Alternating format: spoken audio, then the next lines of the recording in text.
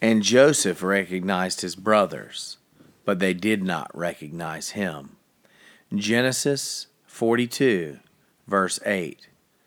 This morning, our desires went forth for growth in our acquaintance with the Lord Jesus. It may be well tonight to consider a kindred topic, namely, our heavenly Joseph's knowledge of us. This was most blessedly perfect long before we had the slightest knowledge of him.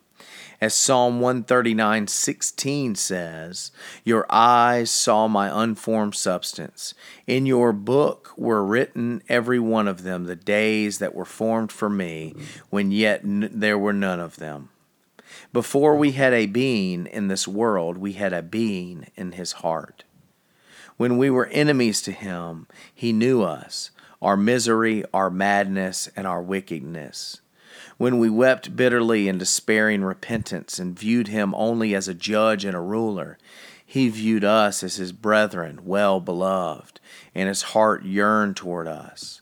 He never mistook his chosen, but always beheld them as objects of his infinite affection. 2 Timothy chapter 2, verse 19 says, "The Lord knows those who are his," is as true of the prodigals who are feeding pigs as of the children who sit at the table. But, sadly, we did not know our royal brother, and out of this ignorance grew a host of sins. We withheld our hearts from him and allowed him no entrance to our love. We mistrusted him and gave no credit to his words. We rebelled against him and paid him no loving homage. The Son of Righteousness shone forth, and we could not see him.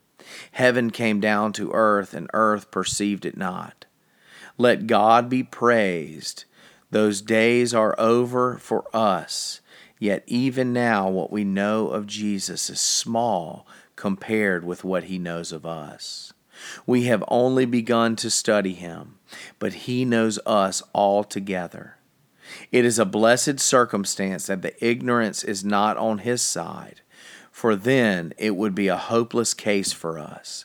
He will not say to us, "I never knew you," but he will confess our names in that day of his appearing, and meanwhile will show himself to us as he has not to the world. You have made me, Lord. A prayer by Robert Hawker. Precious Lord Jesus, you have done everything for me and brought about everything in me. You formed me from the womb, and now you have made me in yourself. You have redeemed me and washed me from my sins in your blood. You bore with me in all my unworthiness and carried me in all my sorrows.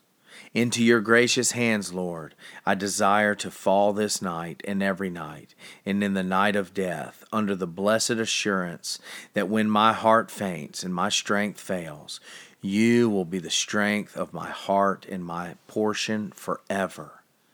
Amen.